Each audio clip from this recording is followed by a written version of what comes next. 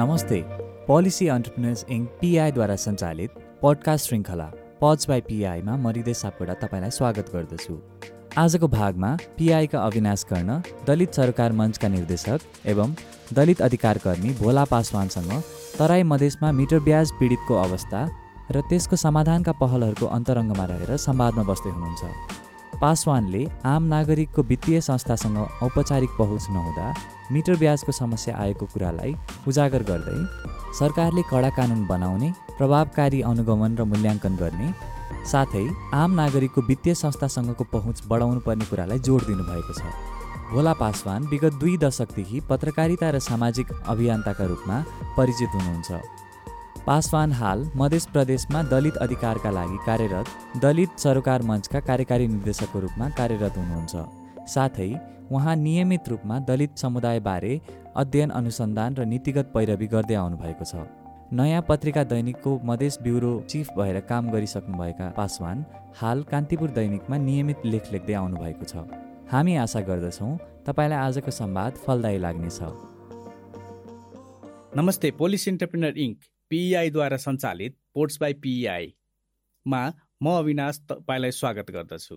भोलाजी, pods by PIमा स्वागत छ यहाँलाई। धन्यवाद अविनाशजी। हाम्रो आजको विषय अलिकति हामीले पहिले पनि कुरा गरिसकेका छौँ। यो मिटर ब्याज र ठगी विरुद्धको विषयसँग सम्बन्धित भएर हामी चाहिँ आज कुरा गर्छौँ। यसको कुरा गर्दै गर्दाखेरि गत वर्ष जेठ महिनाको अन्त्यतिर नवलपरासीबाट 45 परिवार मिटर ब्याज तथा ठगी विरुद्ध न्याय माग्दै काठमाडौँ आइपुगे र बिस्तारै यसमा देशव्यापी सहभागिता पनि भयो। विषय प्रवेशसँगै यो मिटर ब्याज भनेको के हो र हाम्रो गाउँ समाजमा यस मिटर ब्याजको अभ्यास कस्तो रहेको छ भन्ने प्रश्नबाट सुरु गरौँ न त। धन्यवाद अविनाशजी प्रश्नको लागि। अब मिटर ब्याज भन्नाले खासमा यो छोटो म्यादमा धेरै ब्याज उपलब्ध गराउने यो एउटा प्रक्रिया हो। यस प्रक्रिया अन्तर्गत कर्जा लिनेले कर्जा दिनेलाई अब त्यो तपाईँको लाख रुपियाँको 15 दिनको या होइन 7 देखि 10 हजारसम्म ब्याज बुझाउने प्रचलन यो देखिन्छ। यसो हुँदा लाख रुपियाँको मासिक ब्याज 14 देखि 20 हजार आउने चाहिँ के भन्छ देखिन्छ। जबकि त्यो धितो राखेर कागजात गर्दा सैकडा 3 देखि 5% मात्रै ब्याज पाइन्छ। यो हिसाबले धितो राख्दाखेरि चाहिँ मासिक 3 देखि 5 हजार मात्रै ब्याज पाउँछ होइन। तर मिटर ब्याज र साधारण ब्याजको यो दूरी एउटा सानो परिवारलाई खास गरी यो घर खर्च नै चल्ने भएपछि यो पछिल्लो समय चाहिँ यो धेरै मान्छेहरू यसमा संलग्न रहेको देखिन्छ। अर्को कुरो, अहिले चाहिँ यो मिटर ब्याज भनेर जब आन्दोलन सुरु भइसकेपछि मुलुकी अपराध संहिता 2074मा संशोधन भएर यो अनुचित लेनदेन भनेर यो परिभाषित गरेको छ होइन, मिटर ब्याजै नभने पनि। अब यसलाई चाहिँ भोलाजी, यो विषयमा हामी फेरि पनि प्रवेश गर्छौँ। अहिले खास गरी तपाईँले हामीलाई यो गाउँ समाजमा यो मिटर ब्याजको अभ्यास कस्तो रहेको छ त्यसको बारेमा अलिकति चाहिँ कुरा गरिदिनुहोस् न। अब मिटर ब्याजको अभ्यास चाहिँ 2 किसिमको गाउँघरमा रहेको देखिन्छ अविनाशजी। एउटा चाहिँ खासमा यो मिटर ब्याज भनेर अलिकति यो व्यवसाय गर्ने बिचमा अलिकति बढी प्रचलन चाहिँ रहेको देखिन्थ्यो।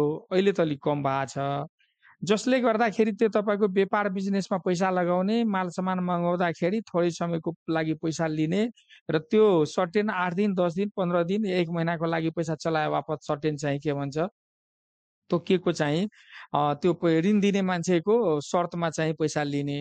दोस्रो कुरो चाहिँ यो तपाईँको जग्गा धितो राखेर चाहिँ साहु महाजनसँग ऋण चाहिँ लिने होइन। अनि ऋणीले ऋण लिने, तर त्यो ऋणीलाई त्यो तपाईँको साहुले चाहिँ तपाईँको यो प्रत्येक 6 महिना, अब त्यो समय र ठाउँ अनुसार फरक पनि हुनसक्छ। कुनै ठाउँमा अब त्यो तपाईँको 6 महिनामै तपाईँको ब्याजलाई चाहिँ तपाईँको सभामा जोड्ने, या कतिपय धेरै ठाउँमा चाहिँ तपाईँको यो 1 वर्षमा चाहिँ यो ब्याजलाई पनि सभामा जोड्ने र त्यसलाई चाहिँ के भन्छ ब्याजको पनि ब्याज लिने र यो तपाईँको एउटा सर्टेन टाइममा जब तपाईँको त्यो धितो बराबरको जे सम्पत्ति राखेको छ त्यो बराबरको सम्पत्ति भयो भने त्यो सम्पत्ति चाहिँ के भन्छ तपाईँको हडप्ने, अब त्यो लिने आफ्नो नाममा त पास भएकै हुन्छ होइन। पहिले चाहिँ दृष्टिबन्धक भन्थ्यो, त्यो तपाईँको टाइम तोकिया हुन्थ्यो होइन, 6 महिनाभित्र फिर्ता गर्ने, 1 वर्ष फिर्ता गर्ने। पछिल्लो समय चाहिँ के अभ्यासमा थियो भने त्यो तपाईँको राजीनामा नै पास गर्नुपर्ने। भनेपछि म 1 वर्षमा यो पैसा फिर्ता गर्छु भनेर कसैले 5 लाख रुपियाँ लोन लियो, ऋण लियो भने अब त्यो तपाईँको त्यो टाइममा तिरेन भने त्यो सम्पत्ति चाहिँ त्यो तपाईँको साहु महाजनको हुने।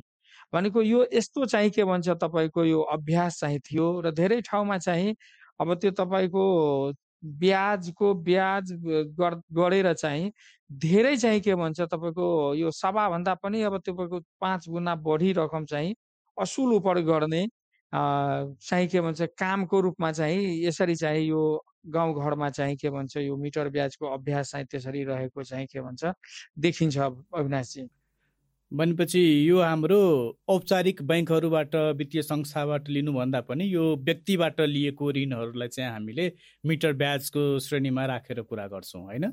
एकदमै एकदमै। अब त्यो तपाईँको अब जसको चाहिँ तपाईँको वित्तीय पहुँच छैन, जसको बैंकमा सहकारीमा वित्तीय सङ्घ संस्थाहरूमा पहुँच छैन या त्यहाँ पहुँच भए पनि उसलाई त्यसले चाहिँ के भन्छ उसको आवश्यकतालाई चाहिँ सम्बोधन गर्दैन या त्यो तपाईँको त्योभन्दा पनि फरक चाहिँ त्यो वित्तीय संस्थासँग पनि ऋण लिएर पनि अरू व्यक्तिसँग, मुख्यतः यो व्यक्तिसँग जोडिएको कारोबार हो। तपाईँले भने जस्तै यो व्यक्तिसँग एउटा व्यक्तिले अर्को व्यक्तिसँग गरिएको कारोबार नै यो तपाईँको यो पछि गएर यसको चाहिँ विकृत रूप भनौँ न तपाईँको जे नियम कानुन भन्दा फरक चाहिँ के भन्छ रूपमा चाहिँ के भन्छ यो पैसा ऋणलाई तपाईँको ब्याजको पनि ब्याज उठाउने र तपाईँलाई त्यसलाई पनि जोड्दै जाने होइन, एउटा यो प्रक्रिया नै त्यो तपाईँको त्यसलाई मिटर ब्याजको रूपमा लिइन्छ अविनाशजी। हजुर, तपाईँले अहिले भर्खरै यो ब्याजको पनि ब्याज सावा ब्याज जोडेर पनि लिने गर्ने भन्ने कुरा एउटा गर्नुभयो। सँगसँगै यो पीडित व्यक्तिहरूले पनि सञ्चार माध्यमबाट भनेर बाहिर आएका कुराहरूमा के भनेका छन् भने उनीहरूलाई साहु महाजनले जालसाजी गरी तमसुक बनाएको र जग्गा नै आफ्नो नाममा पास गराएको उजुरी गर्दा पनि स्थानीय प्रहरी प्रशासनले न्यायका लागि पहल नगरेको भन्छन् होइन। त्यो कुराहरू सुनियो गरियो। यो पहल नगर्नु पछाडिको कारण चाहिँ के होला? अब यसमा 2-3टा मुख्य कुराहरू छ। एउटा कुरा चाहिँ पहिलो कुरा त के छ भने अविनाशजी, अब त्यो कागज गर्ने बेलामा नै त्यो तपाईँको पहिलो जतिखेर मान्छेलाई आवश्यकता हुन्छ, मान्छे त त्यो ऋणको आवश्यकता ऋण त आवश्यकता भएपछि लिने हो र जब मान्छेलाई आवश्यकता हुन्छ त्यतिखेर तपाईँको कुनै मान्छेले 1 लाख रुपियाँ लिएछ भने त्यो दिने मान्छेले म 3 लाखको कागज गराउँछु भनेर पहिले उसलाई शर्त गर्छ। अब कति जेनरली चाहिँ गाउँघरमा त्यो तपाईँको सामान्यतः जति पैसा लिन्छ त्यसको डबल कागज गराउने प्रचलन रहेको छ। तर मैले चाहिँ रौतहटतिर र सप्तरीकै कतिपय ठाउँमा म आफैले चाहिँ के भन्छ के हेरेको छु भने 3 दोब्बर 1 लाख लियो भने 3 लाख रुपियाँको कागज गराउने र त्यो तपाईँको कागज चाहिँ 2 जना 4 जना मान्छेको साक्षी राखेर जब कागज नै गरिसकेपछि र त्यही कागज चाहिँ त्यो तपाईँको प्रशासनमा लागु ऋणी त्यो तपाईँको ऋण दिने साहु महाजनले त्यो लगाउँछ क्या पहिले पैसा असुल गर्ने बेलामा। त्यही भएर एउटा त लिगल रूपमा आफ्नो हात काटेर पीडितसँग पहिले उसले चाहिँ के भन्छ आफ्नो अनुकूलमा चाहिँ तपाईँको उसले कागज बनाउँछ, एउटा कुरा त्यो भयो। दोस्रो कुरो यो साहु महाजन स्थानीय स्तरमा सामाजिक शक्ति सम्बन्धमा एकदमै शक्तिशाली, स्थानीय प्रशासनलाई पनि आफ्नो प्रभावमा राख्न सक्ने र खास गरी अहिले पछिल्लो यो 2टा इलेक्सन हेर्दाखेरि ती साहु महाजनको तपाईँको चन्दा सहयोगबाट स्थानीय सरकारमा जनप्रतिनिधिहरू निर्वाचित हुने अवस्था होइन र अझ चाहिँ के भन्छ ती साहु महाजनले नै प्रभावित पारेर भोटमा जिताउने निर्वाचित जनप्रतिनिधि भएको कारणले गर्दाखेरि पनि यो तपाईँको प्रहरी प्रशासनले चाहिँ प्रहरी प्रशासनमा स्थानीय सरकारको पनि तपाईँको सहभागिता होइन अलिकति सहयोग नरहने र स्थानीय प्रशासन स्वयं पनि त्यो तपाईँको यो ऋणी भन्दा पनि यो साहु महाजनप्रति जवाबदेही हुने र खास गरी यो गरिबी र गरिबी र अभाव र त्यसपछि सामाजिक शक्ति सम्बन्धमा पहुँच नभएको कारणले गर्दाखेरि यो तपाईँको ऋणीहरूको शक्ति सम्बन्ध र पहुँच चाहिँ नभएको कारणले गर्दाखेरि मुख्यतः प्रहरी प्रशासनले चाहिँ उनीहरूको कुरालाई अनदेखा गरेको र कतिपय सन्दर्भमा सुरुमा के पनि कुरा आएको थियो भने अविनाशजी प्रहरी प्रशासनसँग हामीले चाहिँ तल गाउँमा कुरा गर्दाखेरि होइन यसको त अब यो ठोस जबसम्म अब कानुन बन्दैन तबसम्म यसमा कानुनी कारबाही गर्नै अप्ठ्यारो छ। पीडितले पहिले चाहिँ के भन्छ ऋणी आफैले चाहिँ कागज गढाएको छ साक्षी राखेर म यति पैसा लिएको छु भनेपछि त्यसमा हामीले चाहिँ कुन आधारमा यो पैसा लिएको छैन भन्नु भनेर त्यो हिसाबले पनि पन्छिने एउटा कानुनलाई पनि देखाएर चाहिँ के भन्छ पन्छिने गरेको चाहिँ थियो योभन्दा अगाडि। यो तपाईँको अनुचित लेनदेन सम्बन्धी यो ऐन संशोधन नहुन्जेलसम्म अघिसम्म चाहिँ त्यस्तो कुराहरू पनि स्थानीय प्रशासनले गरिरहेको हामीले पाएका थियौँ अविनाशजी। तर यो कुरा हामीले गर्दै गर्दाखेरि मान्छे जतिसुकै शक्तिशाली होस् अथवा कमजोर होस् कानुनको नजरमा त सबै बराबर हुन्छ भन्छ होइन। अनि यसरी ऋण लिँदै गर्दा यसलाई कुनै कानुनले नियन्त्रण गर्छ कि गर्दैन र त्यो ऋण लिँदाखेरि कुनै कानुनी प्रक्रियाहरू त्यो डकुमेन्टेसनको प्रक्रियाहरूमा यो दुईजना मात्र बसेर गर्ने अथवा त्यसको केही प्रक्रियाहरू चाहिँ अनुसरण गर्नुपर्ने हुन्छ, के छ अभ्यास अहिले? अभ्यास चाहिँ के छ भने अब कानुनी रूपमा पहिले पनि कानुन व्यवस्था नभएको होइन।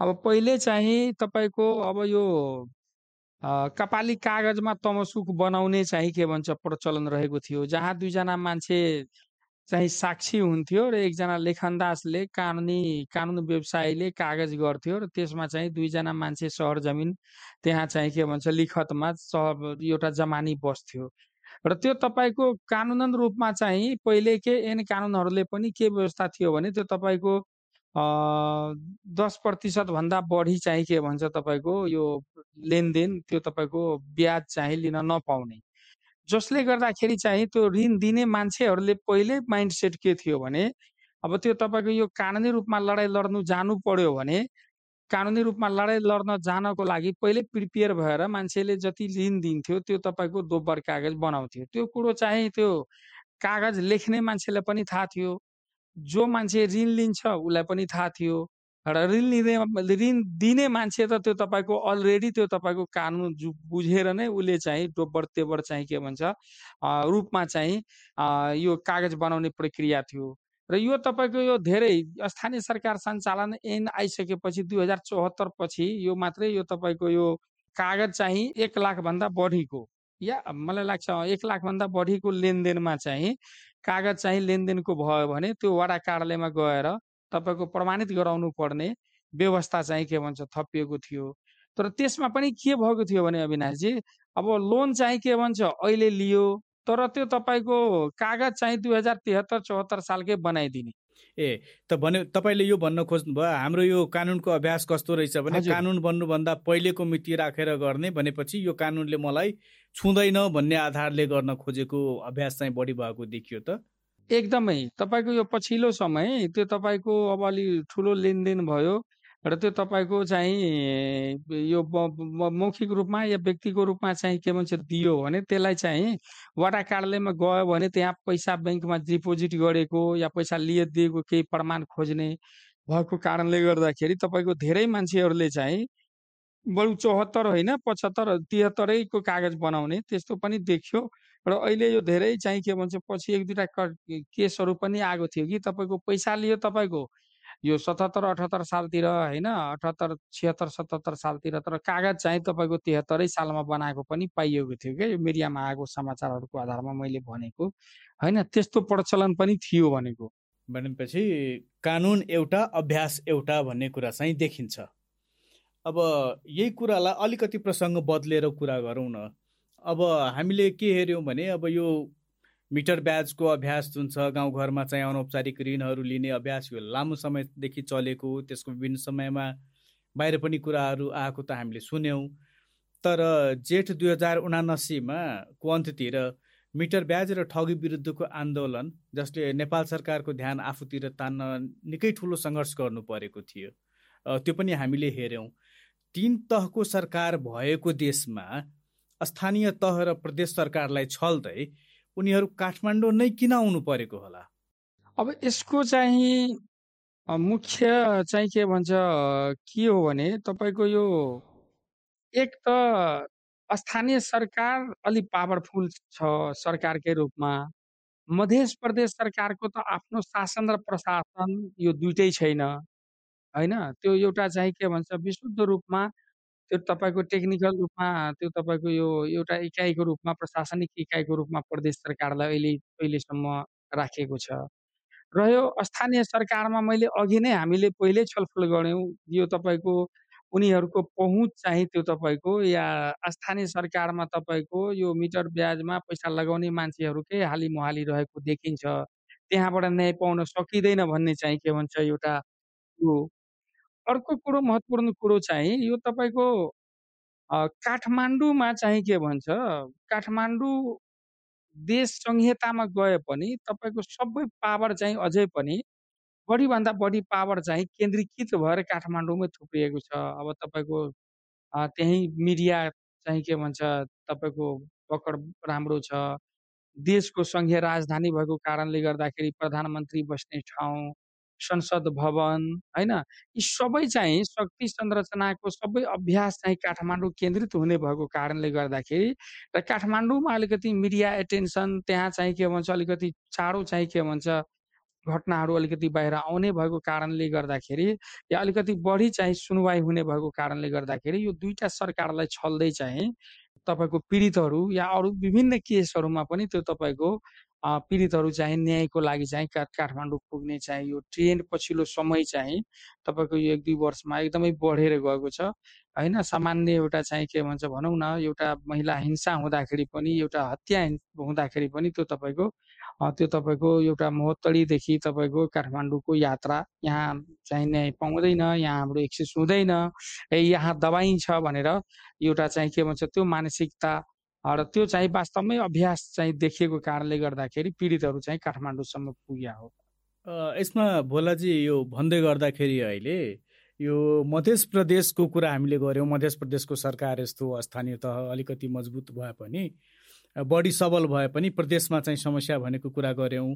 तर हामीले यही मिटर ब्याजको आन्दोलन हेर्दाखेरि 45 परिवार आएको कहाँबाट देखिन्छ भने नवलपरासीबाट आएको देखिन्छ, जुन हाम्रो प्रदेश 5 मा पर्छ, लुम्बिनी प्रदेशमा पर्छ। भनेपछि त्यसमा बिस्तारै हेर्ने हो भने माइतीघर मण्डलामा आएर बस्ने र आन्दोलन गर्ने विभिन्न प्रदेशबाट आएर यहाँ बस्नु परेको भन्ने हामी हेर्छौँ।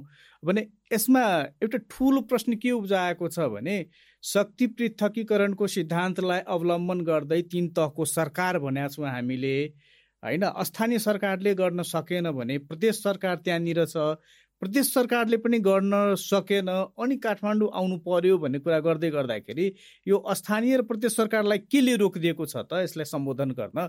आफ्नो प्रदेशको मुद्दा त उसले सम्बोधन गर्न सक्नु पर्थ्यो नि, त्यसलाई केले रोकिदिएको छ यसमा? अब यस्तो छ अविनाशजी, हेर्नुहोस्, अब स्थानीय सरकारबाटै जाउँ। स्थानीय सरकारमा पनि तपाईँको त्यो सरकारकै कन्सेप्ट हो। यहाँ पनि न्यायिक समिति छ हैन, न्यायिक समिति छ। न्यायिक समितिलाई पनि केही जिम्मेवारी सर्टेन चाहिँ उसको काम कर्तव्य र अधिकार तोकेर दिया छ। सामान्य लेनदेन हैन, झैझगडा तपाईँको कुलो पानीको लगायतका विवादहरू हैन, केही अधिकारहरू स्थानीय तपाईँको यो अधिकार अन्तर्गत यो तपाईँको न्यायिक समितिलाई पनि दिएको छ।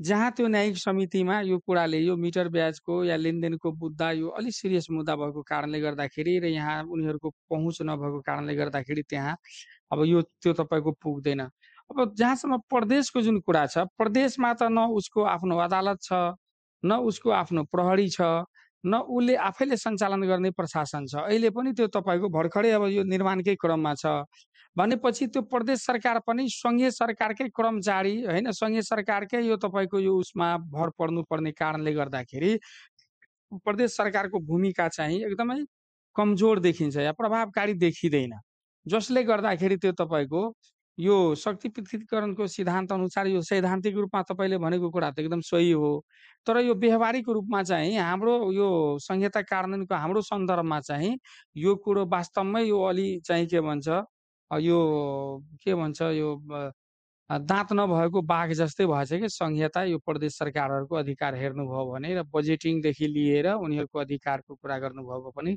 त्यस्तो देखिन्छ, जसले गर्दाखेरि त्यो तपाईँको पीडितहरू या मान्छेहरू चाहिँ स्थानीय र प्रदेश सरकार भन्दा पनि त्यो तपाईँको सङ्घीय सरकारलाई बढी विश्वास गर्ने र त्यहीँबाट काम बढी भइरहेको सत्यता पनि हो र उनीहरूले त्यो सेन्ट्रलाइज गरेको पनि हो पावर। त्यही भएर यो तपाईँको शक्ति पृथकीकरणको सिद्धान्त अनुसार चाहिँ अहिले पनि न्यायोचित रूपमा चाहिँ अधिकार बाँडफाँड नभएको कारणले गर्दाखेरि पीडितहरू अहिले पनि केन्द्रको मुख ताक्नुपर्ने अवस्था छ। भनेपछि 3 तहको सरकार भन्दै गर्दा पनि सरकार चाहिँ काठमाडौँमै रहेछ। प्रदेश र स्थानीय तहको सरकारको अनुभूति चाहिँ जनताले गर्न नपाएको हुनाले यहाँ आएर बस्नु पर्यो भन्ने हाम्रो बुझाइ भयो त, होइन र? एकदमै हजुर। अब योसँगै अलिकति हामीले मिटर ब्याजी र ठगी विरुद्धको कुरा गर्दै गर्दाखेरि जसलाई हामीले मिटर ब्याजी भनेर व्याख्या गरिरहेछौँ, ती व्यक्तिहरूले चाहिँ हामीले शोषण गर्नुभन्दा पनि कसैले सहयोग नगरेको अवस्थामा हामीले सहयोग गरेको हो र यस बापत हामीले पूर्व शर्तको आधारमा ब्याज लियौँ भन्छन्। उनीहरूले सेवा बापतको शुल्क लिन किन नपाउने त? एकदम पाउनुपर्छ अविनाशजी, होइन? तर कानुनको अधीनमा रहेर पाउनुपर्छ के। मैले उहाँहरूले जे तर्क गर्नु भएको छ त्यो एकदम सही हो, तर त्यो तर्क चाहिँ के 1 लाख रुपियाँ पैसा लिएको छ भने 1 लाखको कागज बनाउनु पर्थ्यो नि त। 1 लाख रुपियाँ दिएर तपाईँको 3 लाखको कागज बनाएर अनि त्यसपछि चाहिँ त्यसको सभा ब्याज जोडेर त लिनु भएन नि। तर अहिलेसम्मको चाहिँ के भन्छ कागज बनाउने ट्रेन्ड र तपाईँको ऋण दिने र लिने बीचको सबैभन्दा ठुलो कुरो चाहिँ 3 गुणा 4 गुणासम्म कागज बढी बनाएर कागज बनाउने प्रचलन रहेछ। कसैले 1 लाख रुपियाँ दियो र त्यसले राज्यले तोकेको चाहिँ के भन्छ यो तपाईँको ब्याज दरमा चाहिँ के भन्छ उपलब्ध गरायो भने त त्यो त ठुलै सहयोग हो। जहाँ चाहिँ वित्तीय संस्था पुग्न सकेका छैन, ब्याङ्कहरूले सेवा सुविधा दिन सकेका छैन, त्यो समयमा व्यक्तिगत रूपमा मान्छेले सहयोग गर्नु र त्यसले सरकारले तोकेको चाहिँ के भन्छ नियम कानुन अनुसार लियो भने त त्यसलाई त अनुचित भन्न मिल्दैन। तर यहाँ ट्रेन्ड के देखियो भने 1 लाख दिने र 5 लाखको कागज बनाउने, 1 लाख दिने र 3 लाखको कागज बनाउने र ब्याजको पनि त्यो तपाईँको ब्याज चाहिँ के भन्छ खाने। यो चाहिँ गलत हो। कानुनी रूपमा यो कुरोलाई अहिलेको कानुन र योभन्दा अगाडिको कानुनले पनि निषेध गरेको कारणले गर्दाखेरि उहाँहरूको यो कुरो चाहिँ यो तर्क चाहिँ मेल खाँदैन, होइन?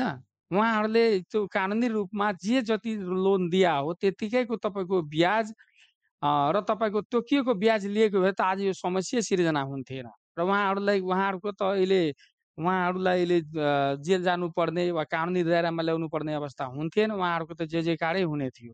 तर त्यस्तो नभएकै कारणले गर्दाखेरि तपाईँको उता पश्चिमदेखि यता पूर्वको चाहिँ सप्तरीदेखि पैदल हिँडेर मान्छेले यहाँ, होइन, तपाईँको 10-10, 12-12, 15-15 दिन लगाएर पैदल हिँडेर चाहिँ न्यायको लागि पुग्नु पर्ने अवस्था आउँदै थियो होला जस्तो लाग्छ मलाई अविनाशजी। भनेपछि समस्या नीतिमा होइन कि उहाँहरूको नियतमा रहेछ, त्यो कुरा चाहिँ देखियो यसले, त्यो भन्न मिल्छ हामीले?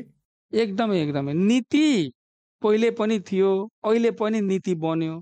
तर एउटा जेनरल के छ भने तपाईँको डाक्टर भीमराव अम्बेडकरले भारतको संविधान जारी हुँदाखेरिको उहाँको एउटा स्टेटमेन्ट धेरै चर्चित स्टेटमेन्ट छ के, नीति जस्तोसुकै राम्रो होस् यदि त्यसलाई कार्यान्वयन गर्ने मान्छेको नियत राम्रो भएन भने त्यो चाहिँ कागजी खोस्टोमा हुन्छ, सीमित हुन्छ।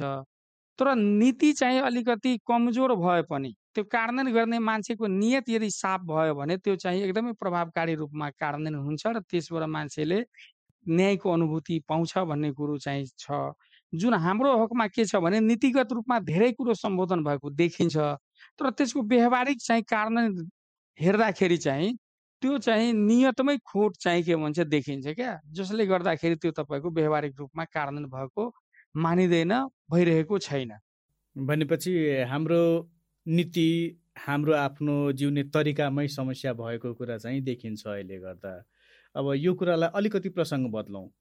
यो 2079 जेठबाट सुरु भएको आन्दोलनपछि सङ्घीय सरकारले मिटर ब्याजी विरुद्ध उजुरी दिन भन्यो र त्यो गरेपछि 2079 भाद्र 8 गते शिलापत्रमा चाहिँ एउटा रिपोर्ट प्रकाशित भयो। त्यसलाई आधार मान्ने हो भने तराईमा उजुरीको चाङ लाग्यो, तर पहाडी क्षेत्रमा उजुरी शून्य रहेको छ। यो समस्यामा भौगोलिक रूपमा भिन्नता देखिनुको कारण चाहिँ के देख्नुहुन्छ तपाईँ? अब यसको मुख्य कारणमा चाहिँ यो तपाईँको एउटा त तपाईँ साक्षरता नै हेर्नुहुन्छ भने तपाईँको भौगोलिक रूपमा मधेस र पहाडको साक्षरता दरमा धेरै भिन्नता छ, होइन? मुख्य कुरो एउटा शिक्षासँग जोडिएको कुरा हो। दोस्रो कुरो शिक्षासँगै यो जोडेर वित्तीय साक्षरतामा तपाईँको पहुँचको कुरा गर्नुहुन्छ भने त्यो तपाईँको पहाडमा जति भौगोलिक रूपमा विकट भए पनि पहाडमा भन्दा पनि त्यो तपाईँको तराईमा भन्दा पनि अब त्यो पहाडको जनताहरूको अलिकति पहुँच र बुझाइ अलिक फरक छ।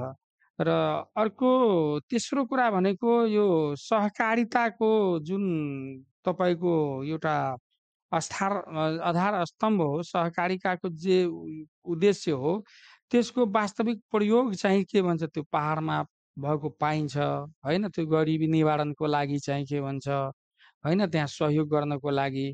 तर मधेसमा चाहिँ त्यो तपाईँको अलिकति त्यो सहकारीको पनि अब संख्यात्मक रूपमा पहाडभन्दा मधेसमा बढी होला, तर यहाँ पनि मध्यम वर्गीयको पहुँच र सहकारी पनि त्यो तपाईँको नाफा कमाउने तपाईँको एउटा संस्थाको रूपमा चाहिँ के भन्छ विकास भएको छ, जसले गर्दाखेरि त्यहाँ पनि यो पहुँच नभएको कारणले गर्दाखेरि होइन यो बढी चाहिँ के भन्छ मधेसमा अलिकति बढी समस्या देखिन्छ होइन। र बैंकिङ यो वित्तीय साक्षरता अनि त्यसपछि त्यसको सुविधाहरूको विषयमा होइन, अनि यो तपाईँको ब्याङ्कहरूको उच्च ब्याज दर होइन, ब्याज दर पनि उच्च र प्रक्रिया पनि झन्झटिलो होइन। त्यो तपाईँको एउटा यो ऋण लिँदाखेरि त्यो तपाईँको यो धितो राख्नुपर्ने बाध्यता, यी कारणले गर्दाखेरि पनि त्यो तपाईँको मान्छेहरू प्रत्यक्ष रूपमा बैंकिङमा नजोडेर यो व्यक्तिसँग अलिक बढी झुकाव, व्यक्तिसँग बढी कारोबार गर्ने भएको कारण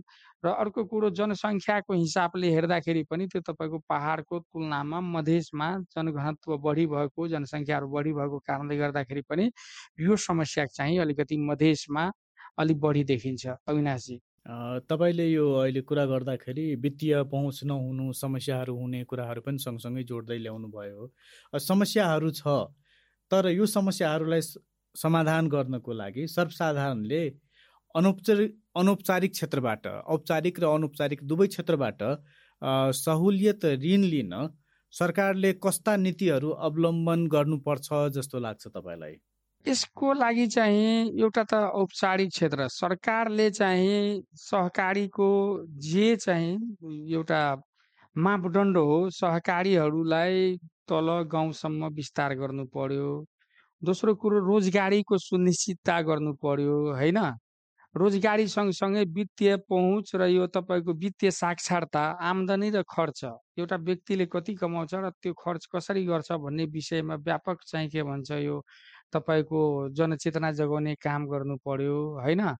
अनि यो तपाईँको समय सान्दर्भिक रूपमा त्यो तपाईँको यो नीतिहरू परिमार्जन गर्नु पर्यो। तपाईँले अब प्रधानमन्त्री स्वरोजगार कार्यक्रम, त्यो बिजनेस गर्ने मान्छे युवाहरूलाई त्यो स्टार्टअप बिजनेस त्यो अहिले भर्खरै 4 दिन अगाडि पढ्नु भयो होला, तपाईँको एप्लिकेसन लिने तर त्यो तपाईँको सहयोग नगर्ने होइन। त्यस्तो यो कमाएर काम गरेर खान्छु, म बिजनेस गरेर खान्छु भने त्यस्तोहरूलाई चाहिँ राज्यले एउटा पोलिसी बनाएर सहयोग गर्नु पर्यो।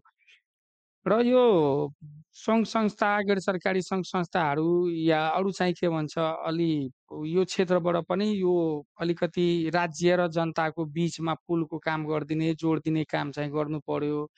र जनताहरूलाई स्वयं पनि त्यो तपाईँको अब यो कारोबार गर्नुभन्दा अगाडि अलिकति रुचि राख्नु पर्यो आफूलाई पनि होइन। वित्तीय साक्षरतासँग सम्बन्धित आफ्नो आम्दानी खर्च जति पैसा कमाएको छ त्यसबाट चाहिँ सकभर चाहिँ के भन्छ खर्चहरूलाई कटौती अलिक कम गर्ने, अलिक बचत खर्च सँगसँगै चाहिँ के भन्छ खर्चलाई घटाएर थोरै भए पनि बचत गर्ने बानीको बसाल्ने कुराहरू पनि भयो होइन। यी कुराहरू जबसम्म राज्य र जनता यो दुवै पक्षबाट जबसम्म भएन भने, र यसमा खास गरी धेरै ठुलो भूमिका चाहिँ स्थानीय सरकारको अहिले म देख्छु। स्थानीय सरकार जति पावरफुल अलिकति जे जसरी परिकल्पना गरेका छ, स्थानीय सरकारले धेरै समस्याको समाधान गर्न सक्छ।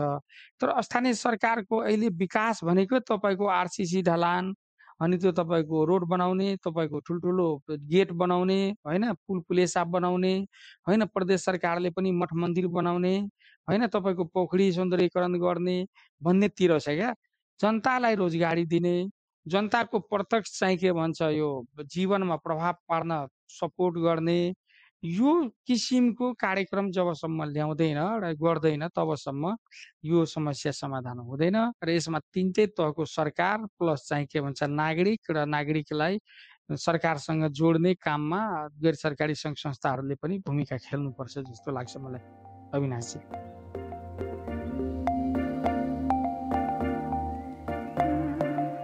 नमस्ते, पोलिसी एन्टरप्रेन्योर्स इन्कबाट हृदय सापकोटा बोल्दैछु। हामी आशा गर्दछौँ कि तपाईँलाई हाम्रो पडकास्ट श्रृङ्खला पज बाई पिआई राम्रो लागिरहेको छ। यो पडकास्ट बनाउन हामीले धेरै समय र स्रोतहरू खर्चेका छौँ र हामीलाई यसको निरन्तरता दिनका लागि तपाईँ श्रोताहरूकै भर पर्छौँ।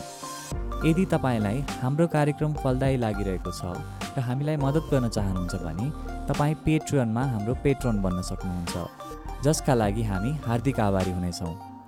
पेट्रियन एउटा यस्तो प्लेटफर्म हो जसले तपाईँहरू जस्ता श्रोताहरूलाई हामी जस्ता सृजनाकर्ताहरूलाई सानो मासिक सहयोग गर्ने अवसर दिन्छ। तपाईँको साथ र सहयोगले हामीलाई तपाईँको लागि उच्च गुणस्तरको सामग्री सृजना गर्ने क्रम जारी राख्न मद्दत गर्दछ। त्यसैले यदि तपाईँ हाम्रो कार्यक्रमलाई समर्थन गर्न र हाम्रो समुदायको एक हिस्सा बन्न चाहनुहुन्छ भने पेट्रियनमा जानुहोस् र आजै हाम्रो पेट्रोन बन्नुहोस्। तपाईँले हामीलाई patreon.com/podsbypi मा भेटाउन सक्नुहुनेछ। तपाईँको सानो सहयोगले पनि हामीलाई धेरै मद्दत गर्नेछ र हाम्रो प्रयासलाई हौसला प्रदान गर्नेछ। हामी तपाईँको साथ, सहयोग र समर्थनका लागि हार्दिक आभारी छौँ। अब हामी फेरि हाम्रो संवादतिर फर्कौँ। भर्खरै एकछिन पहिले कुरा गर्दा तपाईँले डाक्टर भीमराव अम्बेडकरको पनि प्रसङ्ग चाहिँ निकाल्नुभयो होइन। यो नीति अवलम्बन गर्ने कुरामा यो नीति बनाउने भन्ने कुरा त हामी जहिले पनि गर्छौँ। नेपालको नीति हेर्ने हो भने नेपालको नीति सधैँ सबभन्दा राम्रो नै भनेर भन्छौँ हामी होइन। तर समस्या हामी कहाँ हेर्छौँ भने त्यो नीतिको कार्यान्वयन गर्ने जुन प्रक्रिया छ नि, त्यो समस्या त्यहाँनिर छ। त्यसको त्यो प्रोपर कार्यान्वयन हुँदैन। त्यो कार्यान्वयन भयो भएन भन्ने कुरालाई हेर्ने र त्यसलाई चाहिँ कसरी गर्नुपर्छ भन्ने कुरा सुनिश्चित गर्नतिर चाहिँ पहलहरू भएको देखिँदैन। तपाईँलाई के लाग्छ, फेरि पनि अब नीति बनाएर यो समस्या समाधान हुन्छ त, अथवा त्यो नीतिभन्दा माथि फरक गएर अरू केही कुरा हेर्नुपर्छ यो सहज पहुँच बनाउनका लागि? यसमा मेरो चाहिँ भनाइ के छ भने अविनाशजी, नीति बनाउनु पनि राम्रै कुरा हो, तर त्यो नीति कार्यान्वयन भयो कि भएन भनेर त्यसको त्यो अनुगमन मूल्याङ्कन गर्ने पाटो चाहिँ बलियो हुनुपर्छ र त्यसको चाहिँ समय सीमा तोकिनुपर्छ र त्यो अनुगमन मूल्याङ्कनको पाटोलाई चाहिँ प्रभावकारी बनाउनु पर्छ। अनुगमन मूल्याङ्कनको पाटो यो तपाईँको नीति इम्प्लिमेन्टेसनमा यो चाहिँ अनुगमनको पाटो, अनुगमन र मूल्याङ्कनको पाटो नीति कार्यान्वयनमा कहाँ जटिलता छ, फेरि केही परिमार्जन गर्नुपर्छ कि त्यसले सपोर्ट के गर्यो होइन, कार्यान्वयनमा जाँदाको जटिलताहरू के छ, राम्रा पक्षहरू के छ, सिकाइहरू के भइरहेछ होइन, यो कुरोलाई चाहिँ अनुगमन र मूल्याङ्कन गरेर यो पत्ता लगाउने कुरा हो, थाहा हुने कुरा हो। त्यही भएर नीति बनाउने सँगसँगै भएकै नीतिहरूको प्रभावकारी कार्यान्वयनको लागि अनुगमन र मूल्याङ्कनको पाटोमा अलिकति बढी काम गर्नुपर्ने, जोड दिनुपर्ने मैले देख्छु अविनाशजी। अब यो कुरा जोड चाहिँ दिनै पर्छ, त्यो कुरासँग म पनि समर्थन राख्छु, सहमत छु म पनि त्यो कुरासँग। तर त्योसँगै एउटा अर्को कुरा के देखिन्छ भने अब सरकारले अहिले चाहिँ एक पालिका एक बैङ्कको नीति पनि ल्याएको धेरै भइसक्यो। 2015मा ल्याएको थियो, आज हामी 2023मा छौँ भनेपछि यो 8 वर्ष यो पनि हुन थालिसक्यो। त्यो बेलादेखि यो कुरा गर्दै गर्दाखेरि सर्वसाधारणहरू अझै पनि साहु महाजनकोमा ऋण लिन जान्छन् र त्यो वित्तीय संस्थामा ऋण लिन जाँदैनन्।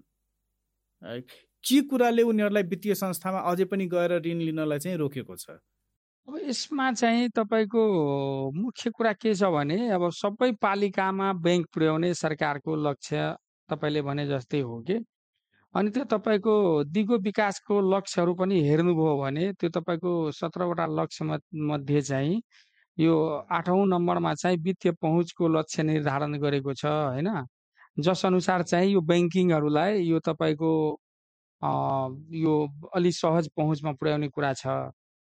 तर त्यो तपाईँको बैंकहरू आयो पनि क्या, मेरै छरछिमेकको पालिकाहरूमा पनि बैंक आयो तर गाउँ गएन क्या, राजमार्गकै छेउमा खोल्या छ त्यो तपाईँको एउटा कुरो।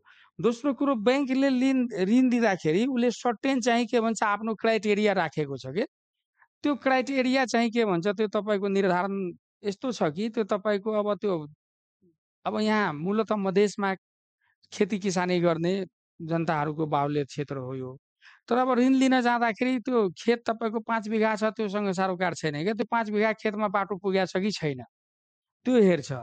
त्यो मात्रै नहेरेर त्यो तपाईँलाई त्यो जग्गा मात्रै हेरेर ऋण दिँदैन, त्यो तपाईँ ब्याज तिर्नुहुन्छ, त्यो ब्याज तिर्ने तपाईँको आम्दानीको स्रोत छ कि छैन त्यो पनि हेर्छ, होइन?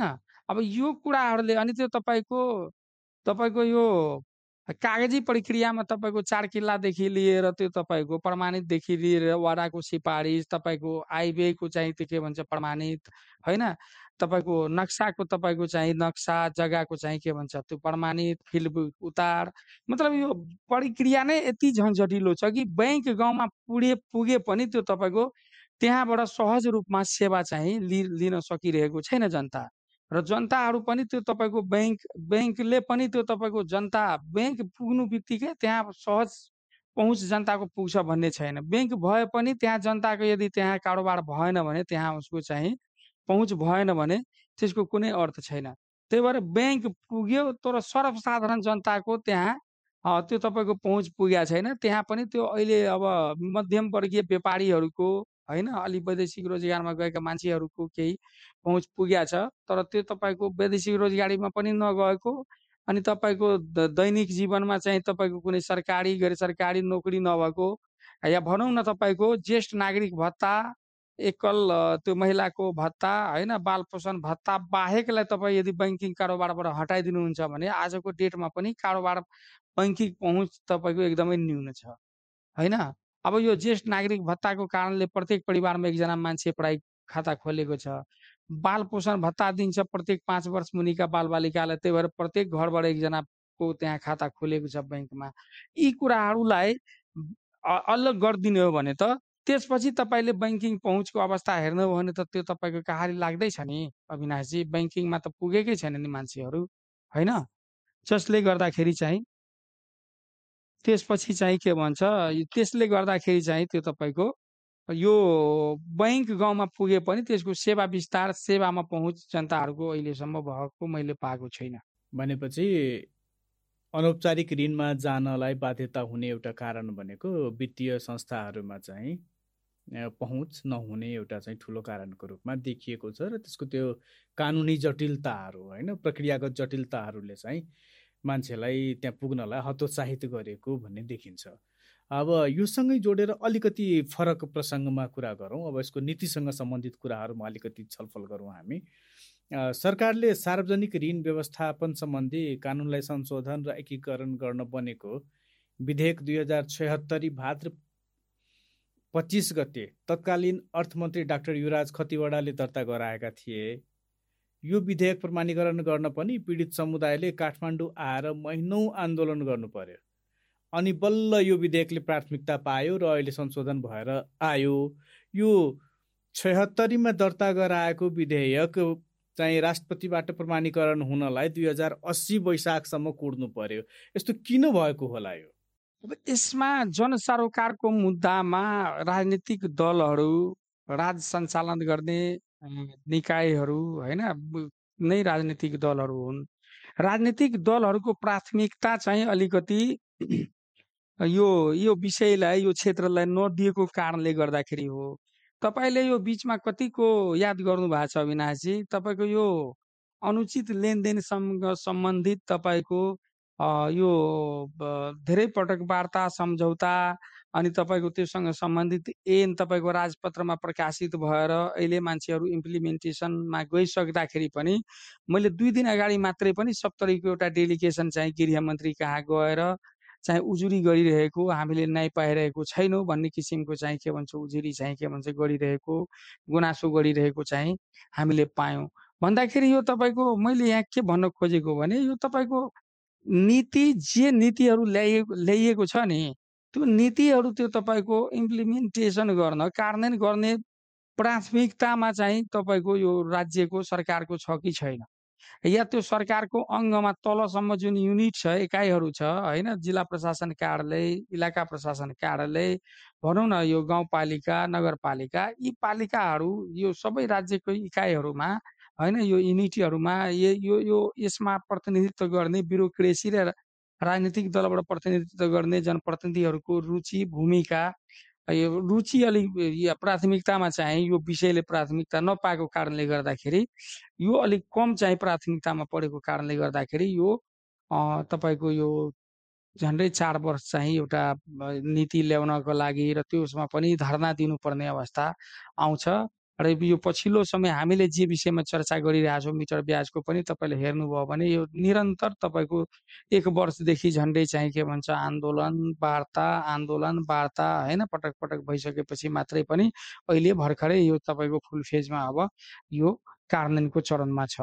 त्यही भएर यो तपाईँको निरन्तर चाहिँ नागरिकको तहबाट पनि दबावको आवश्यकता होइन नागरिक समाजको चाहिँ के भन्छ यो तपाईँको या नागरिकको जो प्रत्यक्ष जो सरोकार राख्ने व्यक्तिहरू हो उहाँको चाहिँ प्रत्यक्ष दबावको जरुरी पनि आवश्यकता पनि महसुस भएको जस्तो देखिन्छ। तर राज्य चाहिँ नीति बनाउने बनाउँदा पनि त्यो तपाईँको कार्यान्वयन नगर्ने जस्तो देखिन्छ क्या अहिलेसम्म चाहिँ। त्यो नीति बनाएको नीतिलाई पनि इम्प्लिमेन्टेसन गर्नको लागि अर्को लेभलको चाहिँ तपाईँको दबाव सिर्जना गर्नुपर्ने अवस्था सिर्जना भएको मैले महसुस गरेको छु।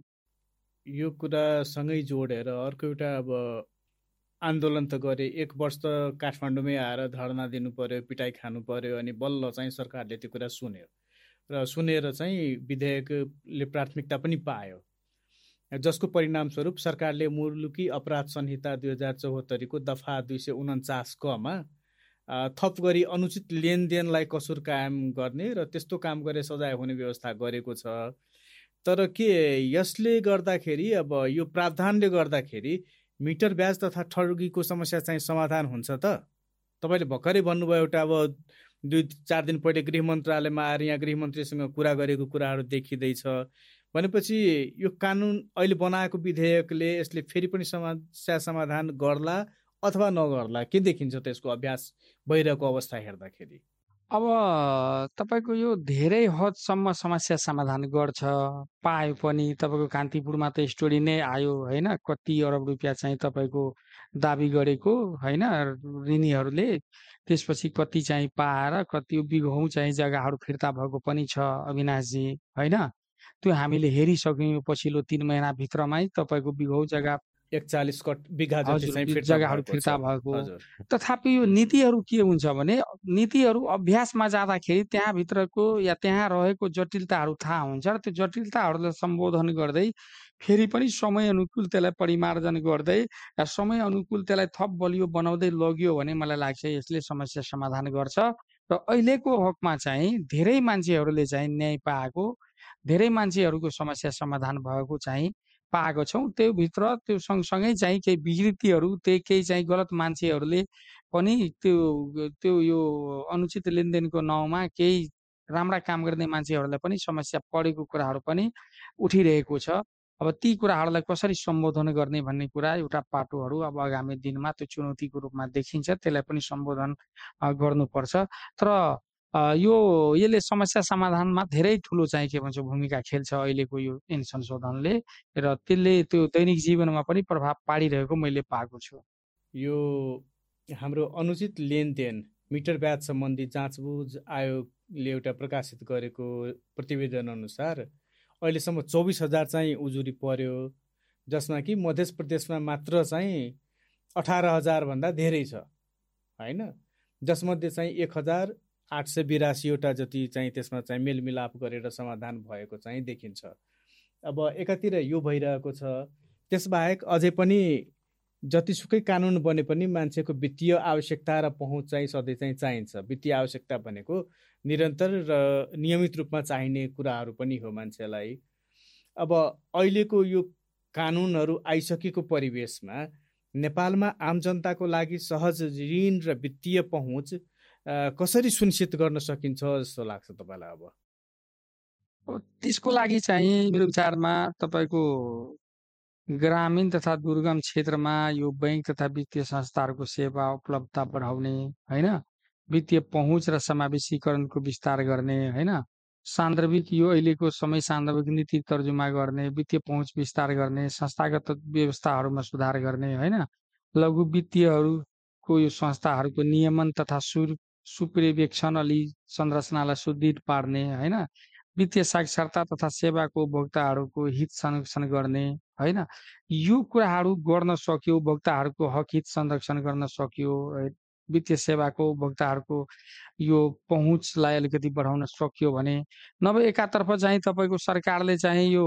कानुन कार्यान्वयन गर्दाखेरि अब दैनिक व्यक्तिमा हुने कारोबार पनि बन्द हुने, अर्कोतिर चाहिँ के भन्छ तपाईँको राज्यले चाहिँ ती मान्छेहरूको पहुँच वित्तीय संस्थामा नपुर्याइदिने हो भने त यसले त थप समस्या नै सिर्जना गर्छ या हुन सक्छ, जसले गर्दाखेरि त्यो तपाईँको सरकारले यो इम्प्लिमेन्टेसन सँगसँगै यसको अल्टरनेटिभ चाहिँ के भन्छ तपाईँको व्यवस्था चाहिँ नागरिकहरूको यो गर्नुपर्छ। नागरिकहरूको दैनिक आवश्यकता परिपूर्तिको लागि उनीहरूलाई चाहिने ऋण, उनीहरूलाई चाहिने चाहिँ के भन्छ आवश्यकताका पूर्ति गर्नुको लागि चाहिँ के भन्छ या भनौँ न एउटा स्वरोजगार बन्नको लागि, आफ्नो परिवारलाई शिक्षामा पहुँच पुर्याउनको लागि होस् या आफ्नो परिवारलाई राम्रो बनाउनको लागि हैन, यो यसको लागि चाहिँ उनीहरूले खोजेको चाहिँ के भन्छ ऋण सहज रूपले चाहिँ उपलब्ध गराउन चाहिँ सक्नुपर्छ र त्यो गर्नुपर्छ। हैन भने चाहिँ त्यो तपाईँको एकातिर त्यो व्यक्तिको कारोबार पनि नहुने र यो तपाईँको पहुँच पनि नबढ्ने, तल चाहिँ के भन्छ वित्तीय संस्थामा भने त्यसले चाहिँ समस्यालाई समाधान गर्ने भन्दा पनि झन् चाहिँ बल्झाउँछ जस्तो मलाई लाग्छ। अविनाशजी, हामीले अहिले धेरै कुराहरू त गऱ्यौँ हैन, यो मिटर ब्याजी तथा ठगी विरुद्धको यो अभ्यास कसरी सुरु भयो, त्यसपछि चाहिँ त्यसको लागि कानुनी रूपमा चाहिँ के प्रावधानहरू छन्, आन्दोलनले चाहिँ के चाहिँ फरक बनायो, कानुनमा के संशोधन गर्नलाई बाध्य पार्यो र अहिले फेरि त्यसपछिको पहलहरू के भइरहेछन् भन्ने कुराहरू हामीले गऱ्यौँ अहिलेसम्म। यो सबै कुरा गरिसकेपछि अन्तिममा यस विषयमा हाम्रा श्रोताहरूलाई अझ पनि केही भन्न चाहनुहुन्छ तपाईँ? यसमा सबैभन्दा पहिले त म धन्यवाद दिन चाहन्छु तपाईँहरूलाई र यो हाम्रो यो पोडकास्ट सुन्ने सबै श्रोताहरूलाई। र खास गरी मेरो अन्तिममा भनाइ के छ भने यो जबसम्म नागरिक सक्षम हुँदैन तबसम्म यो तपाईँको यो एउटा व्यक्ति जबसम्म सक्षम हुँदैन हैन, तबसम्म यो तपाईँको समस्या समाधान हुँदैन र व्यक्ति सक्षम हुनको लागि राज्यले चाहिँ लगानी गर्नुपर्छ व्यक्तिमा। अहिले चाहिँ राज्यको लगानी चाहिँ एउटा व्यक्तिसम्म पुगेकै छैन। हाम्रो शिक्षाको कुरा गर्नुहुन्छ भने त्यहाँबाट के उत्पादन भइरहेछ, कस्तो गुणस्तर छ हैन, त्यसले चाहिँ के भन्छ गरी खान सिकाउँछ कि सिकाउँदैन अहिलेको विद्यालय शिक्षा, एउटा त्यो कुरा भयो। अर्को कुरो त्यो तपाईँको एउटा दैनिक जीवन गुजाराको लागि तपाईँको गरिबीको जुन अवस्था छ, मान्छेले काम गर्न खोजिरहेछ तर अवसर छैन। मान्छे चाहिँ तपाईँको 2500 जना मान्छे प्रत्येक दिन वैदेशिक रोजगारमा जानुपर्ने स्थिति छ। यी सबै कुरा समाधान नभएसम्म तपाईँको यो मिटर ब्याजदेखि लिएर यो जति पनि अनुचित लेनदेन छ यो समस्याको समाधान हुँदैन। त्यही भएर मान्छेलाई गरी खाने अवस्था चाहिँ सिर्जना गर्ने यो राज्यको मुख्य दायित्वभित्र पर्छ। मेरो चाहिँ भनाइ चाहिँ राज्यले यसमा चाहिँ विशेष भएको नीति कानुन तथा राज्यले नागरिकलाई कसरी सक्षम बनाउने या त्यो तपाईँको एउटा गरी खाने वातावरण सिर्जना गर्छ त्यो चाहिँ के भन्छ गर्नुपर्छ। यो एउटा नागरिकलाई काम गरेर खाना बाँच्न पाउने अधिकार सुनिश्चित गर्नुपर्छ भन्ने मेरो भनाइ हो मुख्यतः अन्तिममा। अविनाश, धन्यवाद भोलाजी, यो गहन विमर्शको लागि समय दिनुभएकोमा, हाम्रो निमन्त्रणा स्वीकार गरेर आउनुभएकोमा भोला पासवानजीप्रति हामी आभारी छौँ। धन्यवाद अविनाशजी, मलाई आफ्नो कुराहरू राख्ने चाहिँ अवसर जुटाइदिनु भएकोमा तपाईँ र तपाईँको संस्थालाई पनि म हृदयदेखि धन्यवाद दिन चाहन्छु र हाम्रो श्रोताहरूलाई पनि। पिआईद्वारा सञ्चालित पज बाई पिआई श्रृङ्खलाको आजको भाग सुन्नुभएकोमा धन्यवाद। आशा छ तपाईँले अविनाश र भोला बीचको संवाद मन पराउनुभयो। आजको भागको सम्पादन खुसीहाङ, सोनिया जिमी र म हृदय सापकोटाको सहयोगमा निर्जुन राईले गर्नुभएको हो। हाम्रो थिम म्युजिक जिन्दाबादका रोहित चाकेको सौजन्य हो। यो एपिसोड पिआईको स्टुडियोमा रेकर्ड गरिएको थियो। यदि तपाईँलाई आजको भाग मन पर्यो भने कृपया हाम्रो पडकास्टलाई सब्सक्राइब गर्नुहोला, साथै सामाजिक सञ्जालमा सेयर पनि गर्नुहोला र स्पोटिफाई, एप्पल पडकास्ट र गुगल पडकास्ट वा जहाँबाट तपाईँले हाम्रो कार्यक्रम सुन्नुभयो त्यहाँ आफ्नो समीक्षा छोड्नुहोला। पिआईको भिडियो सामग्रीको लागि कृपया हामीलाई युट्युबमा खोज्नुहोला। नेपालको नीति र राजनीतिमा नवीनतम विश्लेषणका लागि कृपया हामीलाई फेसबुकमा पोलिसी एन्टरप्रेन्योर्स इन्क र ट्विटरमा ट्विट टु पिआईमा फलो गर्नुहोस्। त्यो ट्विट हो, त्यसपछि नम्बर 2 र पिआई। हाम्रो बारे थप जान्नका लागि हाम्रो आधिकारिक वेबसाइट pi.center पनि जान सक्नुहुन्छ। अन्त्यमा म हृदय सापकोटा पिआईको तर्फबाट फेरि पनि धन्यवाद व्यक्त गर्दछु। हामी अर्को भाग लिएर चाँडै भेट्नेछौँ।